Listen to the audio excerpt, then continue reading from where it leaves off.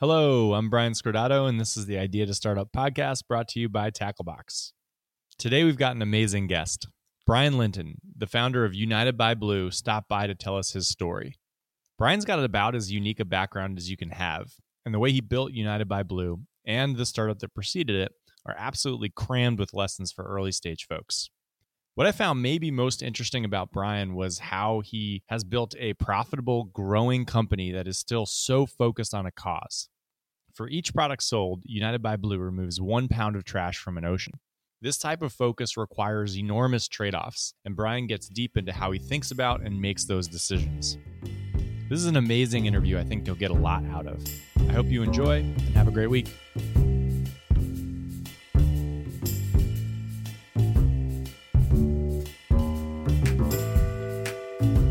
Brian, thank you so much for coming on today.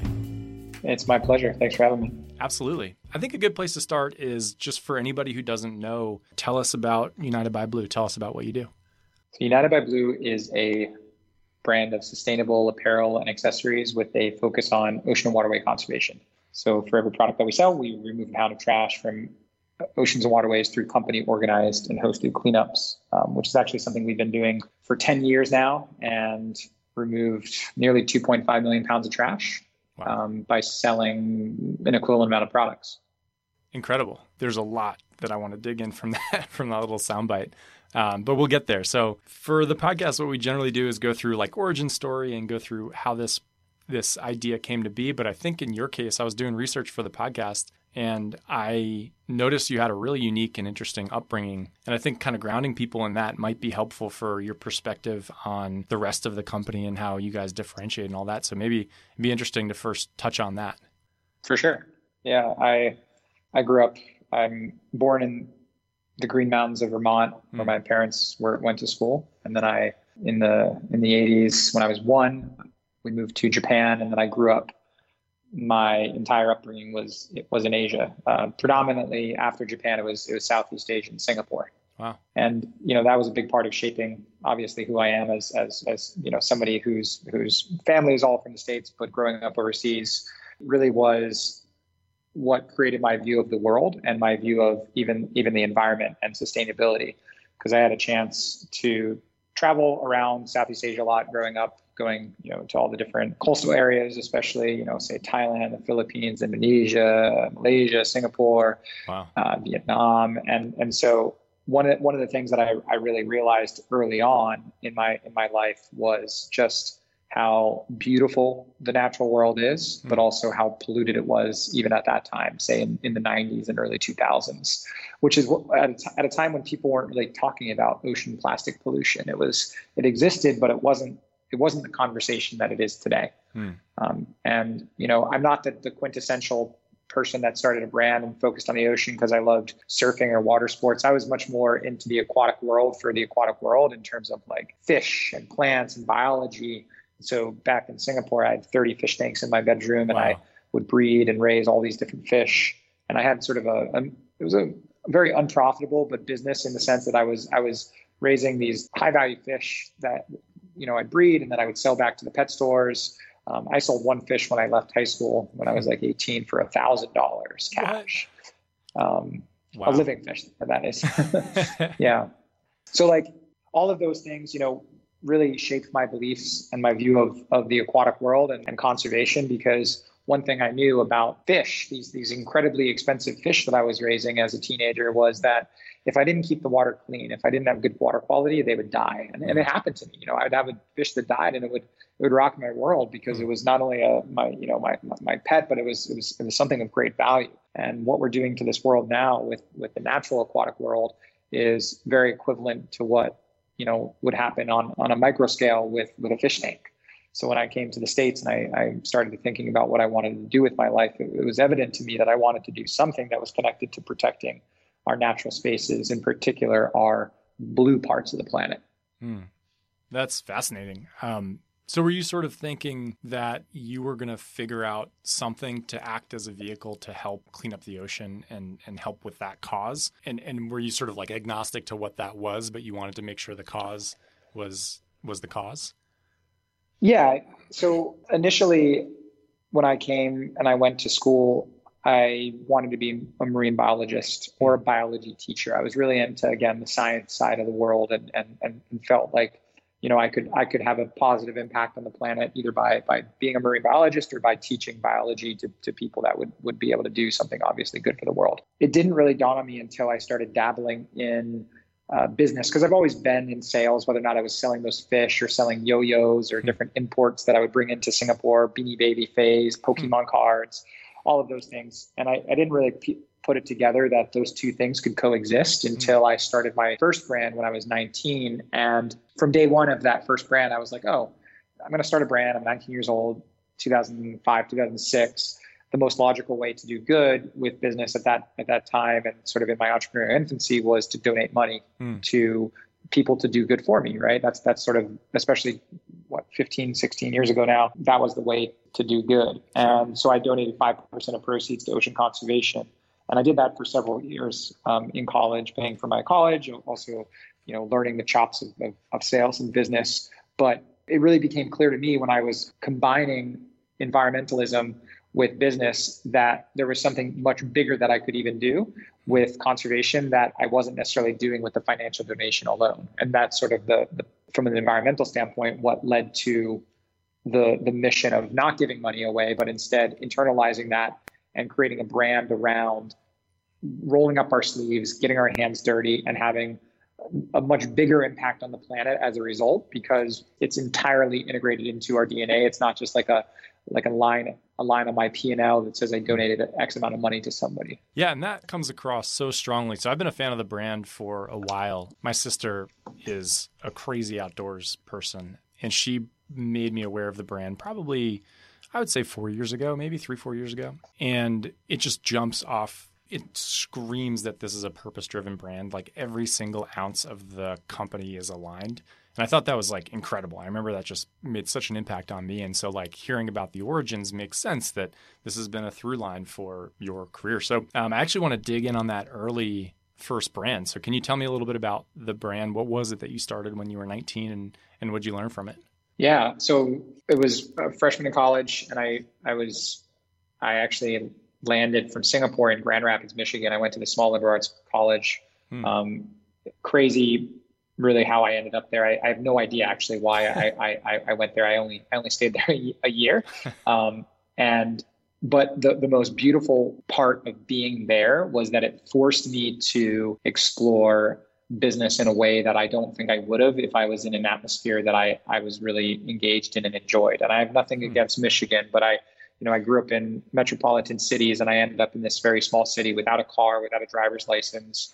And I was very isolated. I felt very, very alone and isolated. So I started to read a ton of business books. I became somewhat obsessed with sales literature and really stuff that it's obscure to think that I was reading like things like the Sales Bible or, strategies on sales or, even the more fluffy stuff like Rich Dad, Poor Dad. And I just got really into that as a 19-year-old or as an 18-year-old when I got there. And it led me to believe that I wanted to start a business. And so when I was in my second semester, I started putting together what I wanted to do that summer, which was my grandparents and my extended family is all from Massachusetts. Specifically, they're Cape Codders, so they're from like the coastal resort areas, but they're full-time residents there. And so I would go there in the summertime because my parents at the time still lived in Asia. So I was planning on spending my summer there. And so I put together a business plan for importing jewelry from Thailand, which I had some connections in, and really just basic market arbitrage, where again, as a teenager growing up, I would see all of this, shell cocoa bead necklace styles that were in the markets of Thailand or Philippines or Indonesia, these more tropical, like Southeast Asian nations, where I could buy them for 20 cents, 50 cents. And then I remember always coming to the States and seeing, again, in say Cape Cod, in the stores, these same items selling for $5-10. So it didn't take really a rocket science to figure out that I was like, oh, there's significant margin in this fashion jewelry business. So I wanted to import that product as my own brand and sell it to those stores. And that's what I did. So I started a brand called Sand Shack, which is the predecessor to United by Blue. Started that back in 2006 and essentially started to import and sell jewelry to the coastal resort stores in Cape Cod, and then expanded from there during my college years. Wow. And so then did you shift and go to college somewhere else after that first year?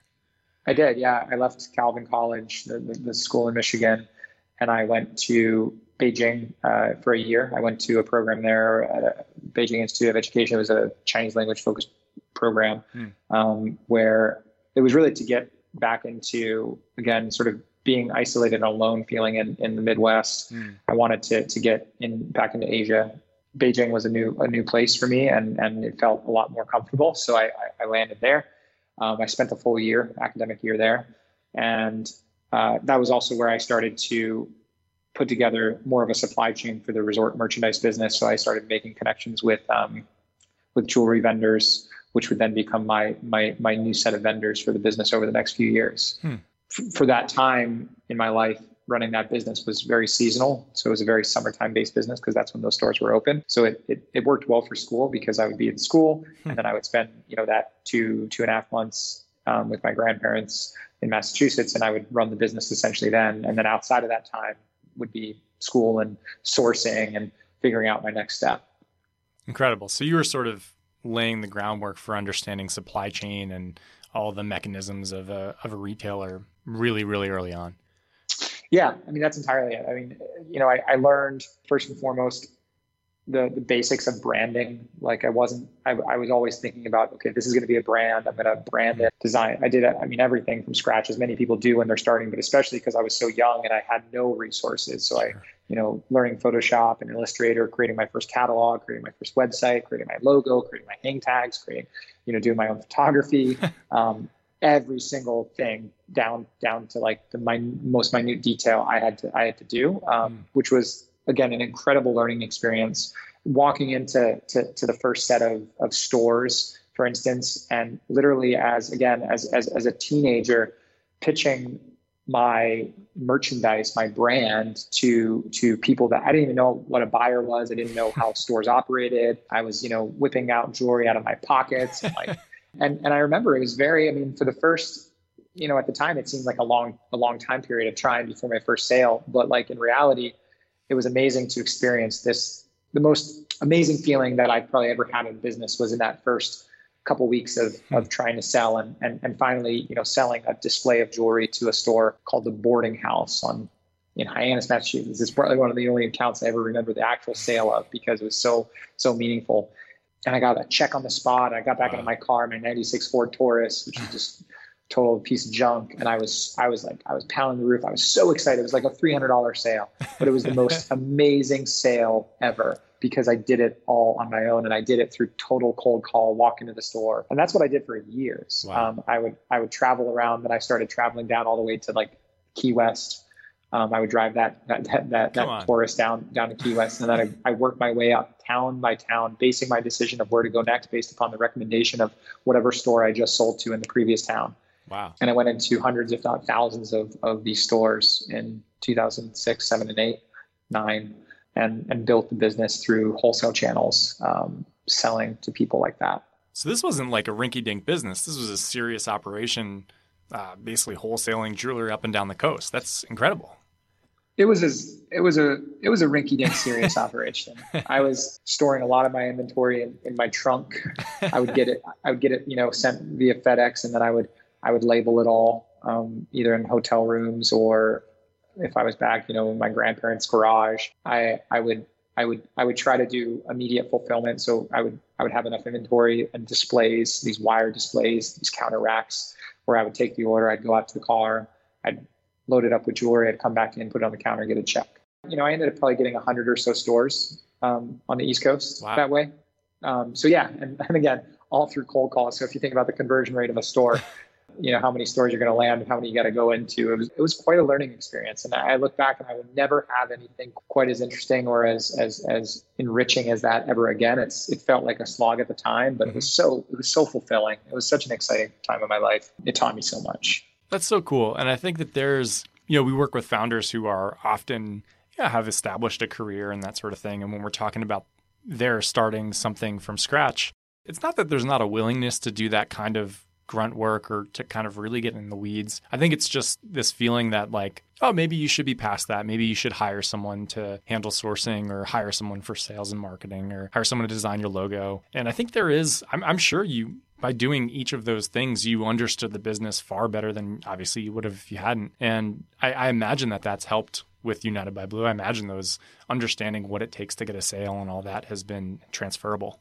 It has been. I mean, it definitely shaped my entire perspective on business. And, I think that at the time I never thought that brand was something that was just going to be a moment of learning for me, but it was my education. It was more important than college. It was more important than working for another company because it was the most impactful thing I could do at that stage in my life in terms of setting myself up for a career of being in an industry where those lessons, despite it being very different to my day-to-day now, they really shaped everything about how I think about sales and branding and relationships, because it was the most rudimentary form of all of those.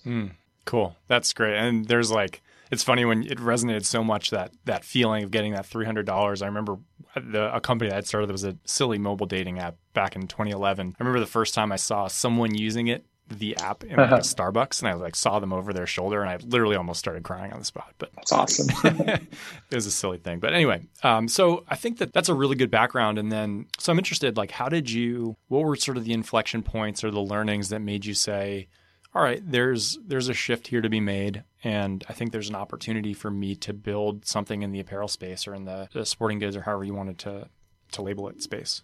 I think that the realization, there was not this one aha moment. It was more of this realization as we entered I graduated with my undergrad in 2008 from actually in Philadelphia. I ended up leaving China, and then I came to Philadelphia to go to my last and final year of college. I did 3 different institutions over 3 years and finished here at Temple University in Philadelphia.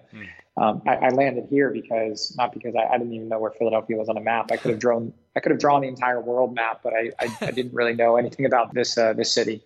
And I met my now wife, who is also studying in China. So I met her in Beijing. And then, we started dating, and then I was like, okay, I'm a nomadic. I can go wherever. So I ended up in Philadelphia, and that's where I've been for the last 12, 13 years. But anyways, back to sort of at that time, I was still doing the previous brand Sanchak. So I moved here to Philadelphia in 2007 and graduated from school in 2008. And then September, October 2008, the bottom fell out, world economy collapsed. I didn't really know any different, right? I mean, people that graduated at that time were graduating into the worst economy of the last 100 years. But, for me, I was always intentional about doing my own business. So when I graduated, it never crossed my mind that I was not going to do that. So the hardships that I faced it was really bad. Like, I mean, all those coastal stores, those 100 stores that I was selling to, I mean, probably half of them disappeared over the next 12 to 18 months. Many of them not paying me. Luckily, that on-demand fulfillment where I was putting a display and getting a check at the same time saved me probably. But there was definitely some that, I naively extended terms to. That was more fundamental in shaping what I wanted to do next, because it made me realize the limitations in what I was doing and the fact that I wasn't really growing a business that was scalable or a brand that had legs. It was I was becoming more of like a commodity dealer of fashion jewelry. And so when I started looking at the landscape again, as at that time, 21, 22, started looking at what I knew about the retail world, and the stores that were the most interesting and the most stable appeared to be the ones that were selling these outdoor brands, which again, I didn't even know what the outdoor industry was. I didn't really know what the difference between the stores were. But, when I would go in and I would see these stores and I would see these really more well-run, they've been around for 20, 30 years versus like these resort stores that would, pop up and go out of business and disappear. It just seemed like there was a lot more stability there. And they were also selling the brand that really spoke to me, whether or not that was like, Patagonia or, more conventional stuff like even the North Face. These were brands that spoke to what I loved about the world, which was the outdoors. again, I didn't know what the outdoor industry was, but I said, I want to sell products to these stores. I don't want to sell to these other stores that are selling cheap crap jewelry that I'm a part of, as well as, $5 t-shirts and like, 3 for $10 tees, all of that junk that you see when you go to the beach. Mm-hmm. So I started shifting my belief or my view of what I wanted to do. And it became evident to me that I had to do something new. It wasn't going to be selling that same brand to those stores. So I also realized that despite, having a model of donating 5% of proceeds to ocean conservation with the predecessor brand, I wasn't really doing anything impactful or meaningful. And the customer base also wasn't seeing it as anything special. So I wanted to create a brand that was going to have a more concrete, tangible mission and also sell into this industry that I thought was the most exciting and most stable industry in this very turbulent economical time. So that was what sort of led to the realization that I was going to start a brand new brand. And for a time period, they overlapped. I was selling this jewelry line as well as the new t-shirt line, United by Blue. And it took a couple of years of building United by Blue to realize that was ultimately the longer term opportunity. And that's when I was fully dedicated. So I think you just glossed over something that is like really important. You just said it took a couple of years of this. It's an extraordinary thing to kind of stick with something. So many people try and start something and it turns over in 6 months, or they don't recognize the growth in 6 months, or they aren't able to see something that is potentially lasting, or whatever, the feedback loop's too long. So I'm interested in a few things actually. First, so Patagonia was a brand. It sounds like that was inspiring, or at least something that you thought was something like aspirational for you. What other brands were out there, if any, that you really looked up to? At that time, they've changed their name, but they were called at the time Horny Toad. They're called Toad & Co. now. I always thought wherever I was in these, especially outdoor stores, when I was starting out, I saw them and I thought that they were doing really cool stuff. Or, even like Prana, which is now owned by Columbia, was around then. From a sustainability standpoint, they were also doing really interesting things. The modern landscape of the outdoor industry and the brands that I, associate with, or whether or not we're, friends or competitors or frenemies, however you want to look at it, are all really post 2010, post when we started. So there's been a wave of sort of these younger, fresher, millennial driven brands that came out of the recession that, we were one of the, I would say, first movers of. In that group, I would say it's brands like Polar, Topo Designs, United by Blue, Hippie Tree. Like there's the recessionary, pre/post-recessionary time period brands that came out of that are really all focused on that sort of millennial-driven outdoor consumer, and oftentimes have a sustainability attribute to them as well. And then there's been a wave of brands since then as well. That's helpful. So going back to that first, you said you started with t-shirts. How did you think around the first product that you launched? And almost way more importantly, how did you find the initial customers for this? So unlike many people in my generation, I started wholesale because that's what I knew. It wasn't a digitally native brand. I wasn't just trying to sell just through web. So I started with 4 t-shirts, super rudimentary, basic designs that I slapped together, and with the mission all along of removing a pound of trash for every product sold. And that was really the value add there. Organic cotton at a time when organic cotton was still relatively new and not nearly where it is now. So organic cotton tees, mission driven and environmental messaged. So I did the same thing that I did with Sanchak, because that's what I knew. I would walk into stores. I would take those tees in, pitch my brand, see if I could get some orders. That was the best way that I was doing things. I did also start to do some trade shows, which I had been doing a little bit with Sanchak, where, I would go to these gift shows. That was more of the market for the jewelry brand for United by Blue. I went in 2011 to Outdoor Retailer for the first time. And since then, we've done that twice a year for the last 9 years. So we've done probably 18, 19 of them. That's become a cornerstone customer acquisition channel for the wholesale market for us. That's where I started to pick up more specialty outdoor accounts and started to grow the business that way. But yeah, like multi-channel approach, going after stores in any way I could. A lot of cold calling. I used to spend days, hours each day calling stores directly and then following up with email and just hounding people. Cold calling was something that I really spent a lot of time early on with for the first several years. That was my go-to way of affordably acquiring new retail stores to sell the product. And it would work. I'd find retail stores based upon the store locators of brands like a Patagonia would, you'd look at their store locator and be able to identify a store that's selling brands that we would sell well alongside would be the market that I would want to go after. So I'd go after those stores that way. And, and then by the time I was cold calling them and hounding them, if then a trade show rolls around and the buyer walks by and I see their name badge, I was all over them. So it's just a very aggressive, I'm a very aggressive, in a good way, sales person that always was leading the charge when it came to the wholesale side of the business. Do you think that that's still a viable approach for brands to take today? 100%. Yeah, it doesn't change. That personal outreach, personal connections has not changed at all. There's definitely more technology enabled ways to do things, but at the end of the day, especially when it comes to the wholesale business, you really can't automate that. You can't overcome the fact that sales is a relationship and sales is an art. It really is. And building that relationship in a professional, but also incredibly human and fun and playful way is the only way to build a network of stores that are going to carry the brand. And you have to then obviously be able to translate that beyond yourself as the founder. So, now I have my in-house sales team that dealing with those people and the relationships, and we sell to, 1,500 different stores, but all of those stores still have a human relationship for the most part with somebody that is a part of United by Blue. And what do you think? It sounds like you've spent a lot of time thinking about sales and sales process. What do you think the thing is that early stage founders screw up most about early selling? I think it's patience. It's sales is a process.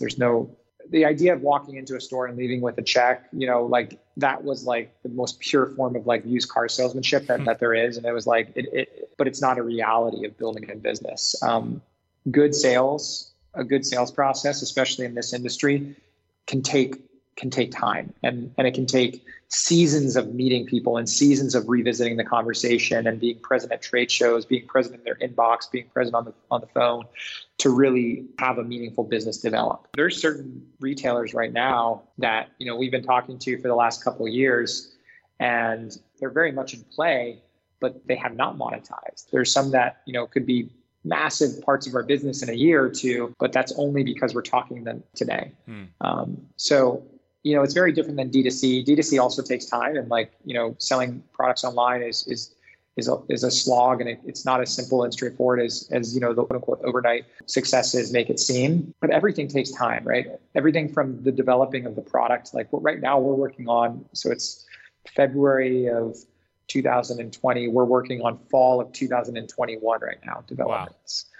So that mindset early on is something that is incredibly hard to get your head around. When I'm developing the first line in 2009 to launch in early 2010, I'm still thinking in terms of months, not years. And to even get into the normal cadence of being able to take product to market that's then going to be shipped to market, 6 months later is a very challenging thing to come to when you're only thinking about that immediate sale and that immediate impact to the business. But everything is in phases.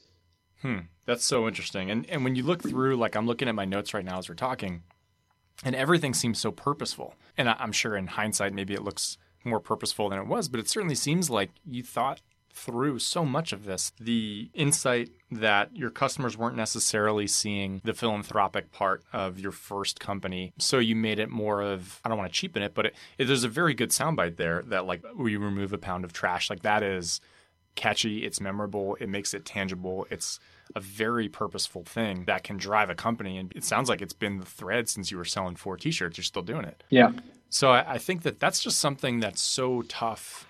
And you mentioned this I was watching a video when you were talking about honesty. And I thought you brought up a really interesting point about how something really challenging for entrepreneurs is you need to have all of these different perspectives that are at different stages of your company. So you need to be honest to yourself in terms of what the reality of your current situation is. But if you're talking to investors or to your team, you need to project something a little bit different. And I don't know, I think that having this purposeful long-term horizon approach can allow you as an entrepreneur to kind of live in the moment as well as in the future, if that makes sense. It does. I mean, entrepreneurs are visionaries, and you have to think the future is oftentimes even more important than the present. In terms of having a vision for where you're going as well as what you need to do to get there. And it's very challenging for me. I mean, like it's been a decade of building this brand, being at a point of being patient enough to be willing to say, hey, you know, what I'm working on today is not going to generate immediate results, but in a year or two, this is going to be a meaningful part of our business, or this could present a meaningful opportunity. Again, maybe it's just because of the tenure now of the brand obviously it's just like as you get older, it's the perspective of time is changed. You know, a year is super long when, you know, I have a 3-year-old son. A year is a lifetime to him, but it's just a blink of the eye to us. So same thing with business, that when the business is young and again, the reality of that business when it's 1 is very different than when it's 10. And the challenges are somewhat similar, but the perspective of what success is, or how to measure success, or how to measure failure is very different as well. And so you just have to sort of always take those things in mind. Yeah. One last question on this, because I think it's really interesting. There is a construct called the Eisenhower box. I don't know if you're familiar with it. It was sort of a productivity tactic that Eisenhower used, where there's basically a 4-box matrix, and it's things are either urgent or not urgent, and important or not important. And so obviously you sort of stay swamped with the stuff that's urgent and important, but it's really important to also focus on things, or spend a good chunk of your time on things that aren't urgent but are important for the business longer term. And I think it's really tough as an early stage founder to focus on things that are important but not urgent. Do you have any suggestions or tactics or ways that you kept yourself focused on a certain amount of time spent on forward-looking stuff early on? You know, I think that was definitely a struggle. It still is a struggle. I think it's always going to be a struggle. But the industry that I'm in has almost forced me to adapt. And because I didn't work for a brand or understand this market before I started, I did go into it with not really understanding how these buying cycles work or how the development cycles work. So once I understood it, it almost became very clear to me that you have to have a very structured way of looking at what needs to be done to be able to even sell product into a market. And especially from a wholesale perspective, again, like you have to be taking product to market 7 to 8 months before it's even going to deliver to the stores. And so when you start to back up, again, it took years and years of just continuing to push back and back and back. And each year, each season, it would be, okay, I'm going to try to get it a month earlier, and that compounds. And it sort of created this mindset and this culture for me personally to recognize, again, to establish this sense of patience and this discipline that then can apply to other parts of the business as well, and can apply to building the team, investing into people, building a store, you know, opening a new office. All of these things, again, it's not rocket science, but this culture of looking at the longer term end goal or the bigger vision, it just requires a broader horizon. You need to look farther into the horizon to be able to actually build a business. And I think I'm talking about it in the context of a retail business that has these long development timelines, long sales cycles, but I'm sure that applies to most any business. I mean, this idea that, like you just said, that you have to focus on the things that are less urgent, but still really important to be successful in the long run. Yeah. And it becomes really difficult when you're a team of 1 or maybe 2, carving out that time, especially as you start to grow and inbound starts to be a thing and it gets tough. That's very helpful. I'll stop bugging you on that stuff. I just think it's so interesting to hear how people approach that, because I think that's like the core problem for so many entrepreneurs early is you've got maybe 12, 14 hours a day you're going to be able to work, and prioritization is critical, and you need to be filling that top of the funnel for success 6 months from now or a year from now. And it's hard to prioritize that when you got people in your inbox asking for stuff. Yeah. And it's a slippery slope, because if you're always just doing that, then you're never going to have the big opportunities come to you. Yeah, you get inbound, you get people that are like, want to do business with you, but like the bigger opportunities are all going to be driven by you. And like, so by me early on, I mean, those big opportunities, and still like, I still try to involve myself in the biggest opportunities that we have as an organization. I want to be pushing forward and I want to be driving, because at the end of the day, I know without a doubt what I want to do with United by Blue and this brand. And I know that I'm going to be here in a few years. And I know that I'm going to be able to take that project across the finish line. And I can't say that for other people as much as, you know, we have a great team. Like, you're always more invested, right, as the founder than anybody else. So you got to work on the stuff that differentiates the brand longer term. For sure. Cool. I forget what founder was on. Somebody came and was talking about how the way that they solve this problem is through, they call it like the paperclip system, where just on their desk they have 2 bins with paper clips in them, and one would have, say, like 15 paper clips in it, and the other one would be empty. And each day they would do 15 things that were like pure outbound for future success. So that might be cold calls or network emails or whatever it may be. And then as you do them, you move the paperclip over so that each day you end with the opposite paperclip bin empty to make sure you do 15 a day. I thought that was kind of interesting. Kind of a That's silly cool. thing. Yeah. Cool. So I want to talk real briefly. So a lot of our founders who come through are interested in having a social component. And I think that yourselves and then certainly like the Tom's model is sort of blown up and it's everywhere. And I think you take an interesting approach of not donating money, but owning the action yourself. And if you had a few minutes to talk or quickly talk about the difference between the two and the benefit that you're able to provide between the two, both literally the benefit and the benefit for the brand and the company, I think it'd be helpful for those people. Sure. So, giving away money or product is, in my opinion, it's social enterprise 1.0 in the sense that. And it's not to knock people that give away stuff or money, especially. I mean, you can do a lot of good with donation-based model. But, when I was looking at what I was doing previously about giving money away, it's hard to have a measurable impact. And you're also just supporting oftentimes the overhead of another organization that, that same overhead I have in my own company. So it seemed a little bit unimpactful. And then also with donation-based models, Tom's, which came out a couple years before us, again, amazing, well-spirited, intentional company, but there's also a lot of obviously challenges with giving product away, whether or not from an environmental impact or economic impact, societal impact. So it's a lot less cut and dry than it seems from 30,000 feet when you really dive into these models. Whereas a activism-driven mission like ours doesn't really have a lot of that baggage. And what I mean by that is, we exist to unite people around a cause. And that cause is to save our oceans and waterways from our own waste, our own pollution. And there's really nobody that can argue with the fact that plastic does not belong in rivers and oceans. There's never been a conversation in all my years that I've had with anybody when I tell them about the issues that said, why don't we just leave the plastic there? Or I like plastic in the ocean.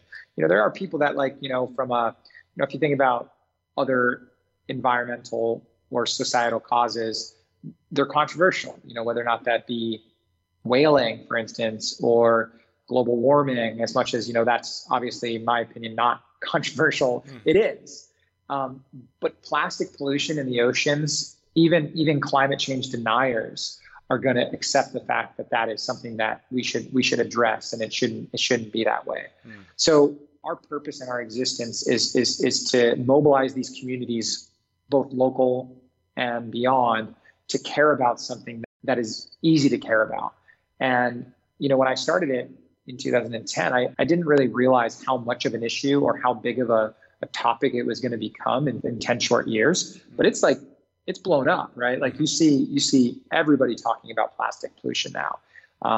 And that's really inspiring to me because, we're just a small part of that movement that's happened. But I like to think that, it's all ripple effects and it's all about change coming in waves. It's our tagline. It's about this idea that, obviously we have to start somewhere, and we can, by getting our customers involved, by getting our retailers involved, by getting our employees involved, we have an outsized impact than just, say, giving money away or giving product away. Yeah, and that makes a ton of sense about everything you've said. You've almost sort of, and I don't want to cheapen this, but you've almost productized the approach to get the most possible value out of something for the brand and for the amount of impact that you can create. You mentioned it when we started the show. Say it again. How many millions? Was it 2.5?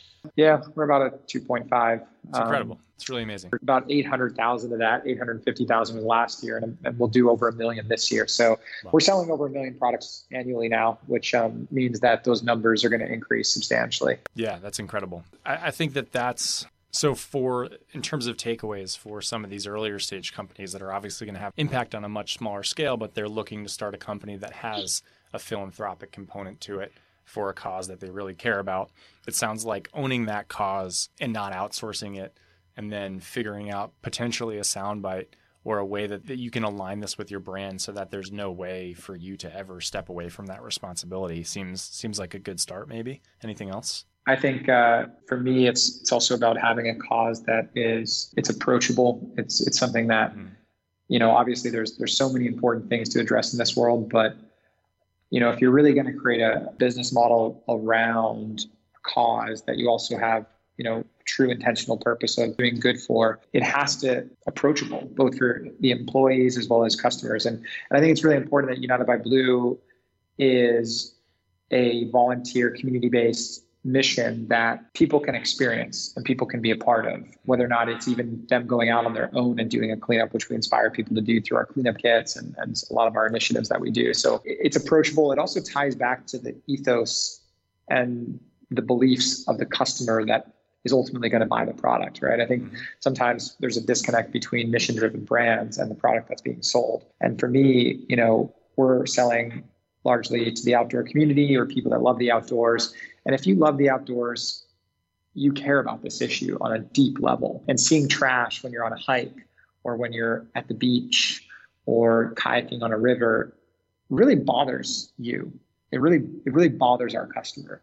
And so it's an easy association to then be a supporter of United by Blue because of that. Awesome. And I think that's kind of a good excuse to transition as you're talking about 1 million sales this year. I think it's a good part to talk quickly about the last couple of years that have been pretty explosive growth. So I think there are a lot of interesting things there. I think one of the things I'll start with is you guys have raised capital. I'm curious to hear about the decision to do that and the thinking behind it and how that's impacted the business. Sure. I mean, raising capital is for us an important part of both capturing the business opportunity that is in front of us and the brand that we've created, as well as furthering our mission. And, I think that as much as there's a lot of space in this market for, say, outdoor lifestyle, apparel and accessories, sustainability, there is a limited amount of market share for the products that we're making. And it's incredibly important for us to recognize when it's time to speed up and when it's time to slow down. And for us in raising capital, it's being cognizant of the fact that what we've created with United by Blue is a real and meaningful opportunity to be a leader in this movement for sustainable apparel and accessories. And I'm as you know from my talk about sales and this idea of growing this brand, I have a real desire to make United by Blue the generational brand in this space that people look back on and say, this was an impactful, meaningful brand that existed or exists to do good in this world. And it was instrumental in us advancing sustainability and advancing sustainable business models to the next level. And so the capital allows us to make that happen. It's an incredibly cash intensive business to run a business like this. We have a lot of SKUs. We have a lot of investments into the development process, have about nearly 100 employees. So the capital is a very important part of that. I'm not going to sit back and say that, we've had the luxury of growth that just has filled the coffers with money. That's not the case. We put everything back into the company, and whatever we've done on the capital fronts has allowed us to only accelerate that at a higher degree. So I think that's also another point I wanted to touch on is a good transition to, you do have a ton of SKUs, like a massive amount of SKUs, and it seems like you test lots of things. Like I've noticed multiple campaigns coming out over multiple mediums. I remember you had a campaign over Kickstarter a little while ago. How do you think about testing, validating, implementing new types of products? Yeah, I mean, we're fortunate to have the customer's permission to be a multi-category brand. As much as started with graphic tees, there's not one thing that we do. And that's a pro and a con big time. You see all the digitally native brands that are dedicated to like one category and when they do something different, it looks weird. So, but they also dominate in say one thing. So for us as a lifestyle brand, the thing that we dominate or try to dominate on is sustainability and sustainable storytelling and leadership in that regards and obviously our mission. And then we have the customer permission to sell them a t-shirt, a bag, or a jacket or a sock. And people will buy multiple categories from us because of that. which presents arguably a bigger opportunity as a brand. But it does also mean that we have to have a lot more SKUs, which obviously is a lot more capital intensive as well as risky when it comes to inventory management. The way that we try to get around that, obviously, is to make sure that the new things that we are doing are done in moderation, and that we are testing out new things before we dive headfirst into it. So one of the categories that we've been building over the years is our Bison Shield insulation line, and that is we shear American bison, which is a salvaged material that we identified. We have a proprietary insulation that we have a patent pending for, and we make these jackets out of. And we also put the insulation in other products as well. And so that's something that started because we launched a sock that was using bison fiber, and we were able to launch the sock, Ultimate Bison Sock, which had a lot of traction. And that made us realize that there's demand for the story and the sustainability attributes of bison. and it's just continued to grow from there. Same thing goes for anything. Bags, our everyday reusables, which are all our kits and cases that are helping people live a more sustainable life. Everything has started from, single SKUs. The everyday reusables, for instance, started with a straw kit. Now it has all these different kits are built around it. Our bags started, 8 years ago with a single canvas leather tote. And now we've built, a really healthy bag business around it. So yes, it's constant development, constant iteration, making hard decisions about when to move past something like our kids line. We had a kids line for a couple of years. We discontinued that last year. It just didn't make sense for the business anymore, even though it was, it was small. It was like $500,000, $600,000, maybe $700,000 in business. So like, again, like when you're starting out, that seems like a meaningful amount, but it wasn't making money. It strategically wasn't aligned with where we were going with the brand, and it was time to move on. So we did. It sounds like there's an overarching why, and then the what has a consistent quality, but you're sort of agnostic to it. You're able to test a bunch of stuff out with different sustainable materials and different types of SKUs and things like that, see what works, double down or get rid of them, all with a consistent North Star.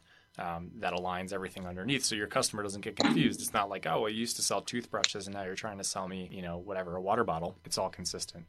Very cool. I think the one thing, also with United by Blue that we're learning about our customer, especially recently, is that we are their resource for sustainability, more so than anything. Even people are coming to us brand agnostic in some ways.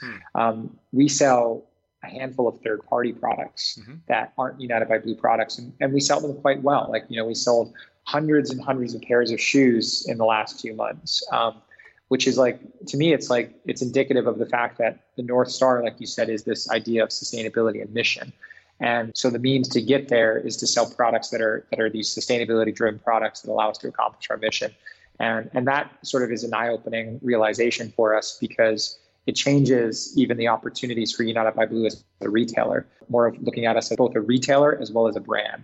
And the retail platform that UnitedByBlue.com and our stores in Philadelphia can be, again, a multi-brand platform selling sustainability products or sustainability brands. And that's something that you'll see more from us as we grow, is this idea that we are both retailer and brand, and they both work. Really interesting. Cool. So I've got two final questions. I want to be cognizant of your time. I'm looking through the prep document. We got through about half of it, that's about normal for this. But I do want to ask two final questions. So the first one would be, what are the most important things that you did early on, or that you would suggest other founders who they've got an idea, maybe they've still got a full-time job, they're trying to flesh this thing out? What would you suggest that they do? It's nothing out of the ordinary, but you really got to test it. You got to, for me, it was one box of jewelry from a market in Thailand that probably was like $500.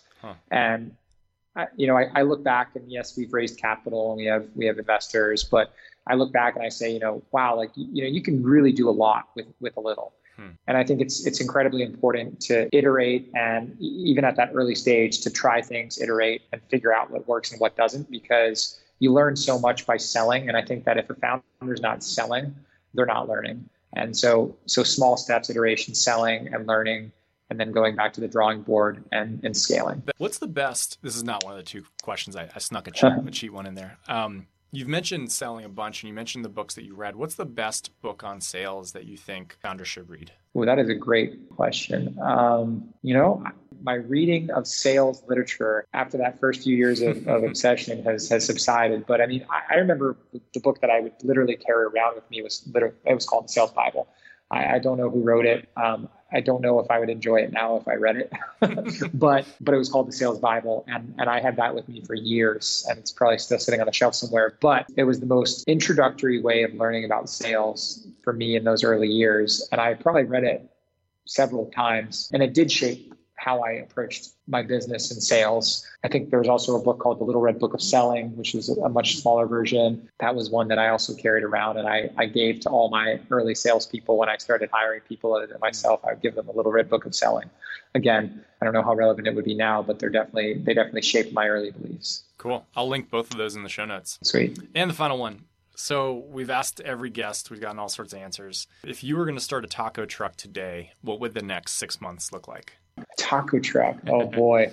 I would probably be not trying to spend too much time in the truck itself as much as I would want to be selling. I would be spending a lot of time meeting with a lot of the different businesses in Philadelphia, establishing employee incentive programs or figuring out ways to really connect with the leadership of these organizations, and then parking our taco truck out for lunch at those offices and/or trying to cater events for these offices. So I would really go similar wholesale approach where I'd be trying to go after the relationship of the decision makers that could then have an outsized impact on the success of that taco truck. Very cool. The hub and spoke model. We haven't heard that one yet. I like that. Very cool. Well, thank you so much for coming on. I really appreciate it. There was so much good stuff here. I'll end with one sort of a plug for United by Blue. I guess it's a straight up plug for me. I own a hat. I've got 2 sweatshirts, and the backpack I'm using right now is from Nice. What's your favorite product? Well, my favorite product is the Bison Ultralight jacket. It's our newest innovation in Bison Shield insulation, which is, it's freaking amazing. It's Nice. it's less than a pound. It's rated to -10 Fahrenheit. Whoa. It's the best piece of apparel that I own. Amazing. That might have to be my next one. Well, thank you so much. I appreciate it. Thanks for coming by. My pleasure. Thanks, Brian. I hope this was as helpful as I hoped it would be. Head over to gettacklebox.com and click podcast to get some more detailed notes. And if you made it this far, please toss us a subscribe, a rating, and a review. Thanks. Have a great week.